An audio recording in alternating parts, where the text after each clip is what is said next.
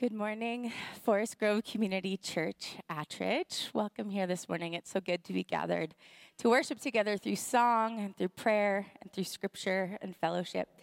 My name is Chandra Stiles, and I'm the youth and young adults pastor here at this campus.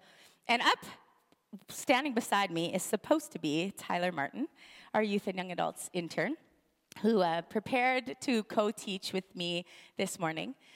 Tyler had a non-emergent medical issue yesterday, which is preventing him from being with us here this morning. He's going to be okay, but he's going to need some time.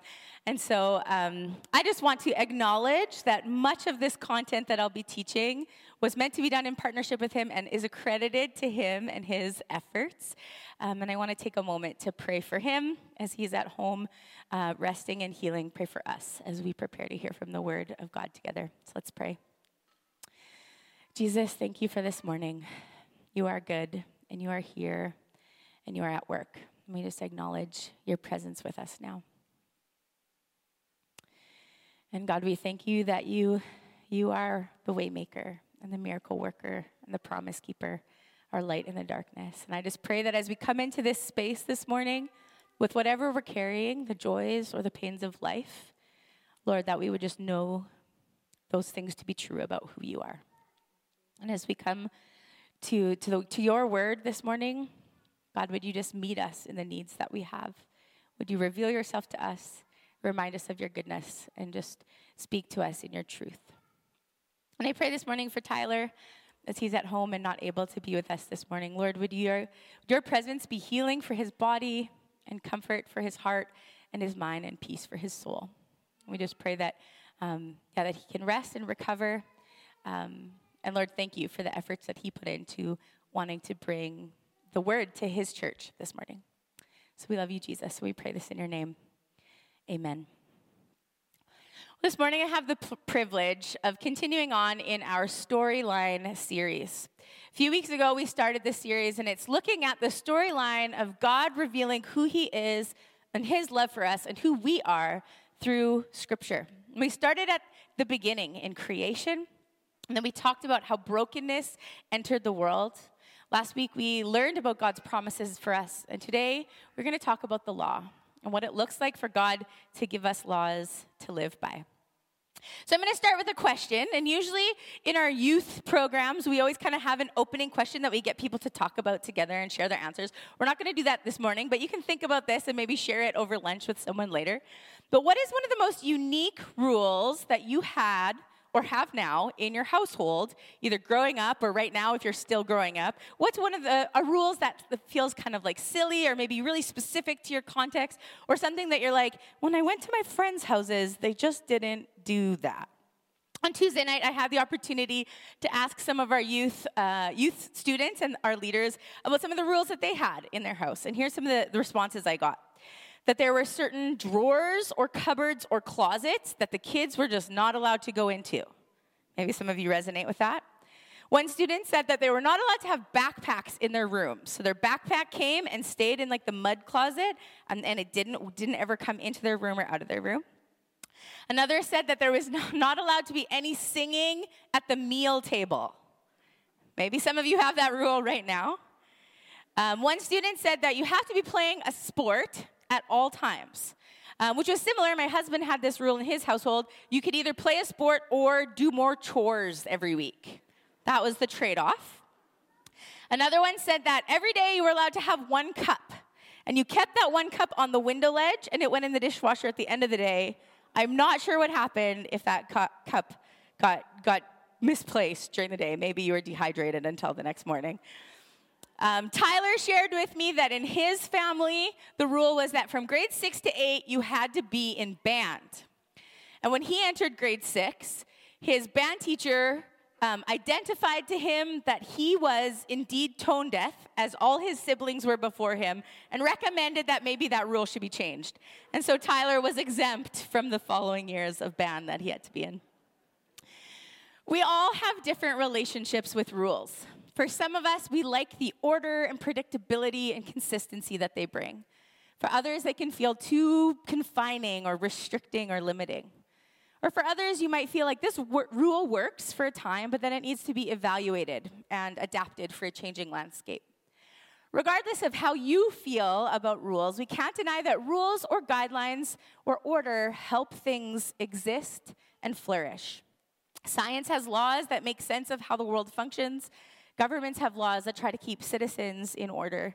Music has laws that allows songs to be played in sweet harmony. Wherever there is meant to be flourishing, things coming to life, or things bringing other things to life, there's a structure of order. And this is the way that God created the world. As we learned a few weeks ago, in the first book of the Bible, Genesis, it teaches us that God created the world that we live in, and he created it in this perfect harmony, this harmonious order where everything worked together for good. In Hebrew, this word is shalom. Now, often shalom is translated into peace, and we often think of peace as just like the absence of disruption or war. But the word shalom is more of like a holistic look at the word peace. This like holistic completeness of harmony and all things working together for good. And this is what God created the world in. Perfect shalom. But then we learned that there was a disruption to this order, something called sin. Sin, which was going against the way that God had ordered the world for us, it then entered the world and continued to bring disorder as it continued to break the shalom that God had created things with. And now we have a disordered world, a world that is in need of saving, redeeming, reordering. And then last week we learned about God's promises, that our need to be saved from the disorder of sin that's present began shortly after that sin entered the world. And so God began to promise us that redemption and lead us back to his order of shalom. This promise would ultimately be fulfilled by the life and death and resurrection of Jesus. But at this point in our storyline, if we're actually walking through these first books of Scripture, we realize Jesus is not on the scene yet. And so here the people of Israel, God's people, people who want to know him and follow him, are left trying to figure out how to live in a world of broken order, broken shalom, disrupted with the brokenness of sin. And they have a long time to wait before Jesus would come. And so God, in his mercy and in his promise of redemption, he starts to give them rules, an order, guidelines, a structure to follow that would lead them closer to that shalom. As we walk through the Old Testament, which is the part of the Bible that describes the world before Jesus walked in it, God begins to create these careful frameworks on how his people should live so that they are living in his order, in his ways. Whether we call them commands or decrees, they're things that bring a broken people back into wholeness again. And so we know these things as the law. As we begin to look at books of the Bible like Exodus, Leviticus, and Deuteronomy, we begin to see God helping his people understand his ways through him giving them structure, ordered ways of living that help his people reflect God's character, loving others, preventing harm to them, and loving themselves. Decrees that stem from the nature of God himself and his disposition towards his children who uniquely and completely belong to him. In Deuteronomy 7, there's a verse that gives us assurance that God's laws are connected to his character. It says, "Know therefore that the Lord your God is God. He is the faithful God, keeping his covenant of love to 1,000 generations of those who love him and keep his command." But sometimes we don't always see the law or God's law as love, but instead we can see it as control or distance. We can look at God's laws like unachievable expectations or controlling confinement rather than love-laced invitations. And then God, the one who gives them, can look and feel more like a big bad rule keeper than a faithful God keeping a promise of love. So how does knowing the law tell us about God's character? Sometimes we do think of God as a big bad rule keeper. As we start to learn about the laws God gave us, it can feel like he's just issuing us a checklist of rights and wrongs. And we can fear constantly living outside of those. You know, anyone who's ever experienced parenting children, maybe parenting children that are teenagers, I'm sure at one point has been called this or has felt like this or felt like your kids are looking at you like this. Because you know that they may see rules that don't have meaning or feel unfair, but you see a structure given out of love that's protecting them and helping them. You know, often we're put in a situation where we have to make rules for other people's. We make them so that the value of the lives around them are protected, so that people don't get hurt or that they don't hurt others, not just because we want to have power over them, but because we love them. We want to protect them and create a situation where all people can flourish. The rules that are made are a reflection of our love. With God, it's no different, and neither is rules. Because if the rules tell us about the rule maker and what is important to him, then God's law tells us about who he is. If we want to know more about the character of God and the things that he cares about, then we need to look at the structure and the order that he put into place. In the storyline of Scripture that we've been following, God's people, the people of Israel, were wandering in the lostness of the world filled with sin. They had moved kind of far away from knowing what it was like to live in step with God and his ways. They were following their own wants and desires or making up their own ways. They were lost, choosing actions that were moving them far away from God and causing harm to one another and dishonoring him. So God, in his mercy, gave the people of Israel a list of 10 rules. We call them the 10 Commandments that would help them know and follow him and live justly with his children, the people around him. He knew that no one would be able to follow these laws perfectly all the time, but he expected them to try, and in their trying, to experience his character. So let's take a look at Exodus 20. This is where it tells us the 10 Commandments, which maybe some of you are familiar with, maybe some of you have never read before. And these 10 Commandments, they're kind of separated into 2 sections. The first 4 talk about us connecting with God, honoring him and following him, turning our hearts toward him. And the last 6 turn us outwards toward the people around us and how we're meant to treat them. The first commandment says this: you must not have any other God but me. In a time and culture where people were worshiping other things as if they had the power of God, God says, no, I'm the only one that has that power, that sovereignty, who's that powerful. The next one, you must not make for yourself an idol of any kind. At that time, they were so longing to put their trust in anything that they were even making structures of things that they would worship. And God's saying, no, don't put things before me. Trust me first. You must not misuse the name of the Lord your God, a name that has power and is meant to be deeply intimate as we have a relationship with the God of the universe. Then he says, remember to observe the Sabbath day by keeping it holy. The Sabbath day, the 7th day of the week, was a day meant for rest for the Israelites, where they stopped their work, where they rested, and where they kept it holy by setting it apart to pay attention to God at work around them. These 4 commandments gave a foundation of connectedness to God and understanding of who he is and his power, so that then thoughts, words, and actions could flow out of that relationship. And so we move to the next 6 commandments. And they say this, as we look outward, look externally to the relationships around us. Honor your father and mother. Then you will live a long, full life in the land of the Lord, that the Lord your God is giving you. You must not murder. You must not commit adultery. That means having sex with someone who's not your marital spouse. You must not steal, take from someone something that is not yours. You must not testify falsely against your neighbor. You must not lie about them or to them.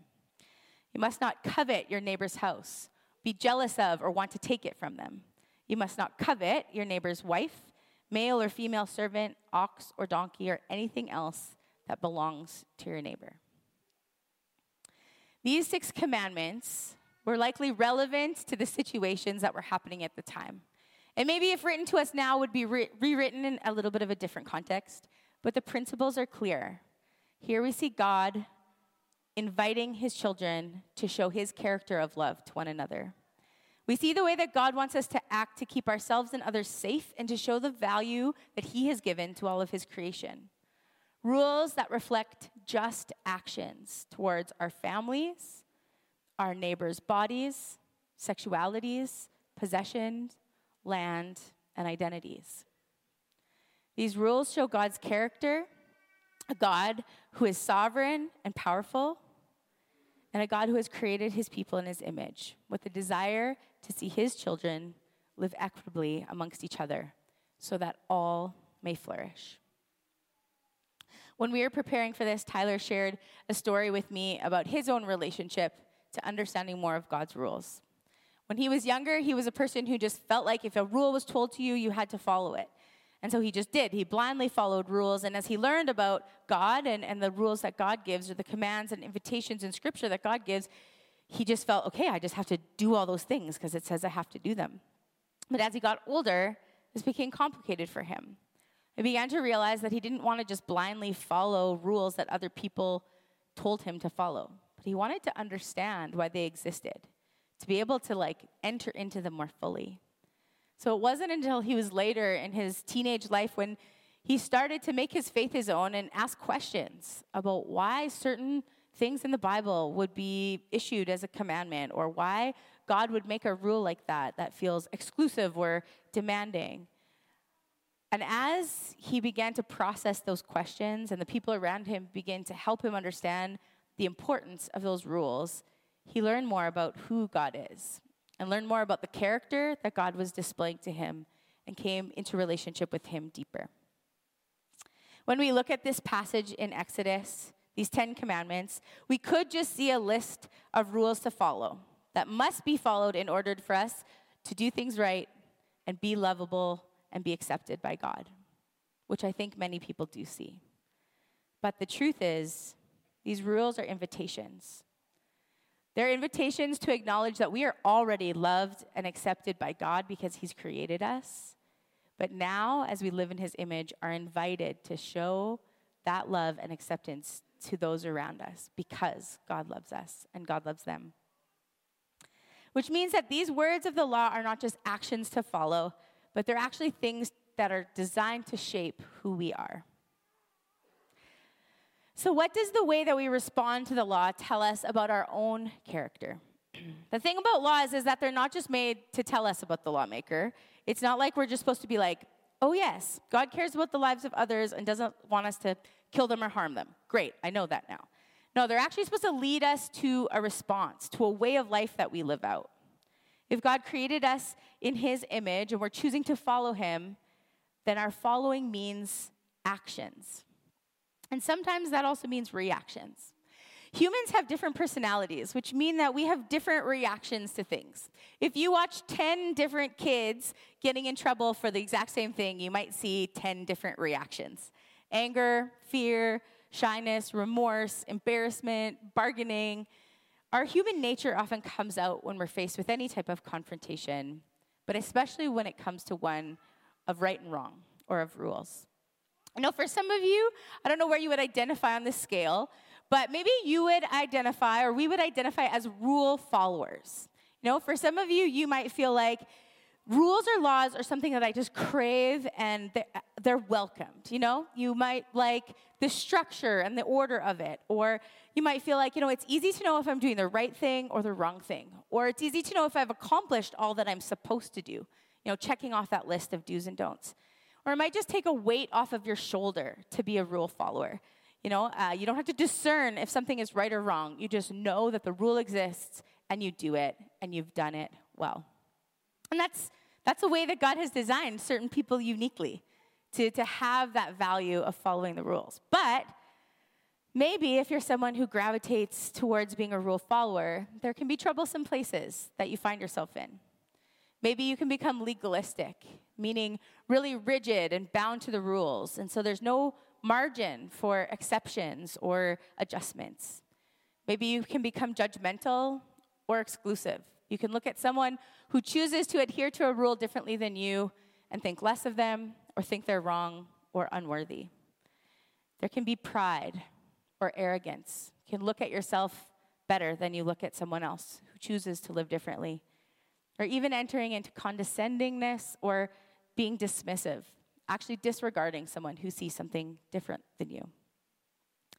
We have to be aware that in these identities, sometimes there's a shadow side that we have to be attentive to.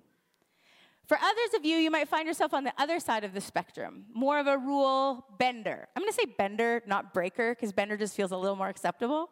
But maybe you find yourself as a rule bender. For some of you, rules or laws feel helpful, but maybe sometimes too restrictive. You think, there must be an exception, or, what if this rule needs to be changed? Or surely there can be some blurred lines that work for everyone in this scenario. Or is it really so bad to break a rule if it actually helps someone else? But being someone who gravitates towards bending the rules can also lead into troublesome spaces. You can begin to lose respect for authority, or you can lack the ability to be submissive in a situation you might disagree with. You can create double standards where people's values are seen differently and rules are administered accordingly.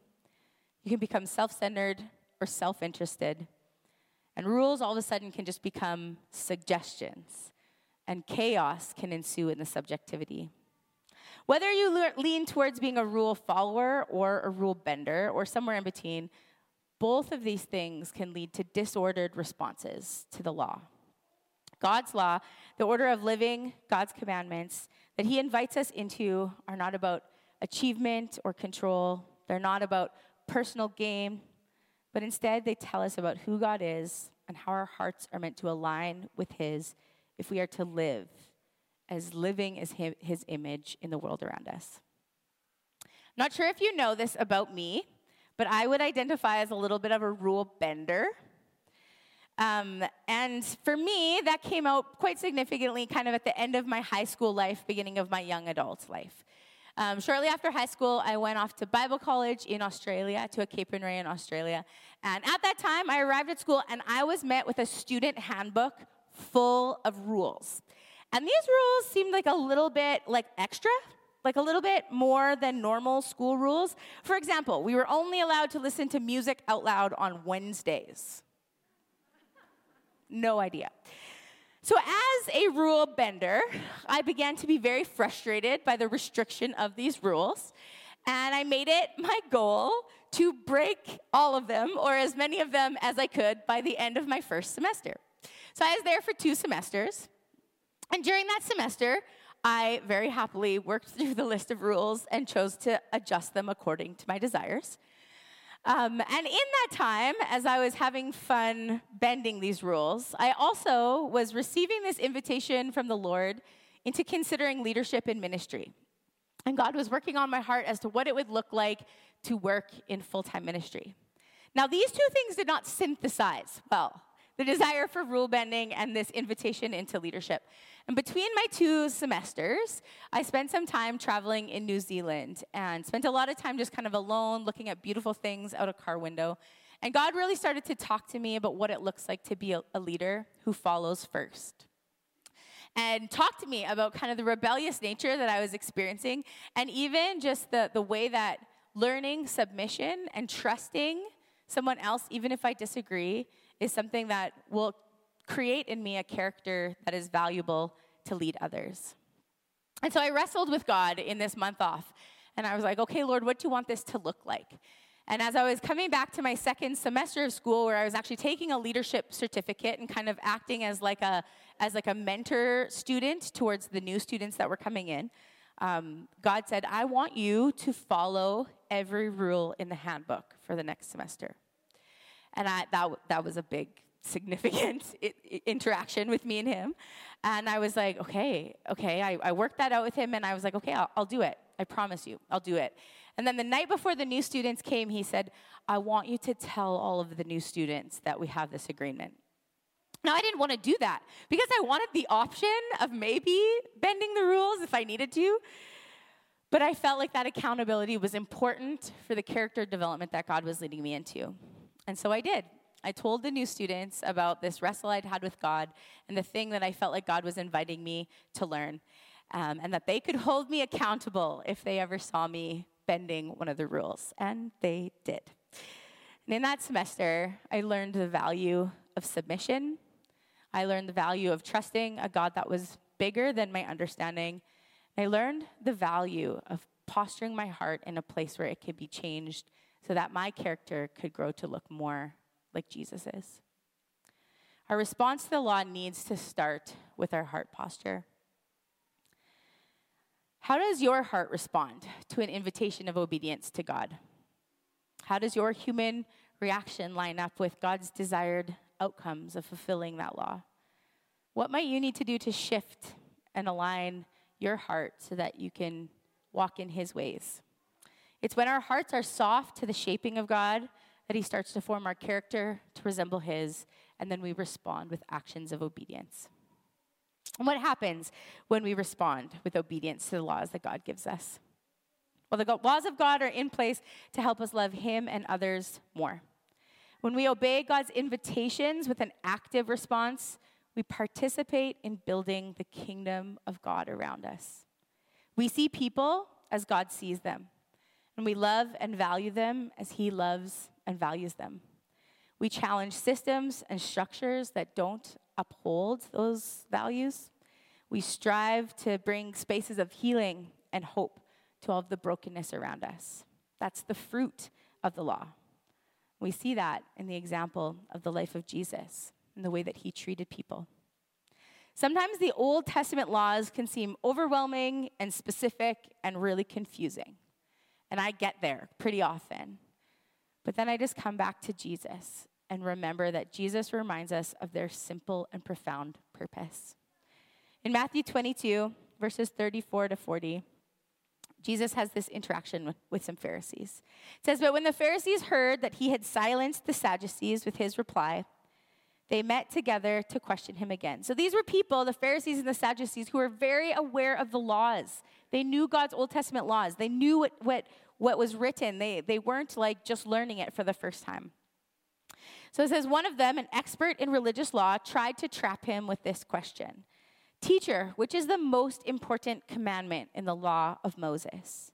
And Jesus replied, "You must love the Lord your God with all your heart and all your soul and all your mind. This is the first and greatest commandment. A second is equally important. Love your neighbor as yourself. The entire law and all the commands of the prophets are based on these two commandments." We talked about the 10 commandments earlier. And here Jesus talks about the two most important commandments, which is a summary of those 10. What Jesus is saying is that if you were to take those first 4 commandments, put them all together, you can sum them up as loving God. And if you take the next 6 commandments, you can sum them up as loving others as ourselves.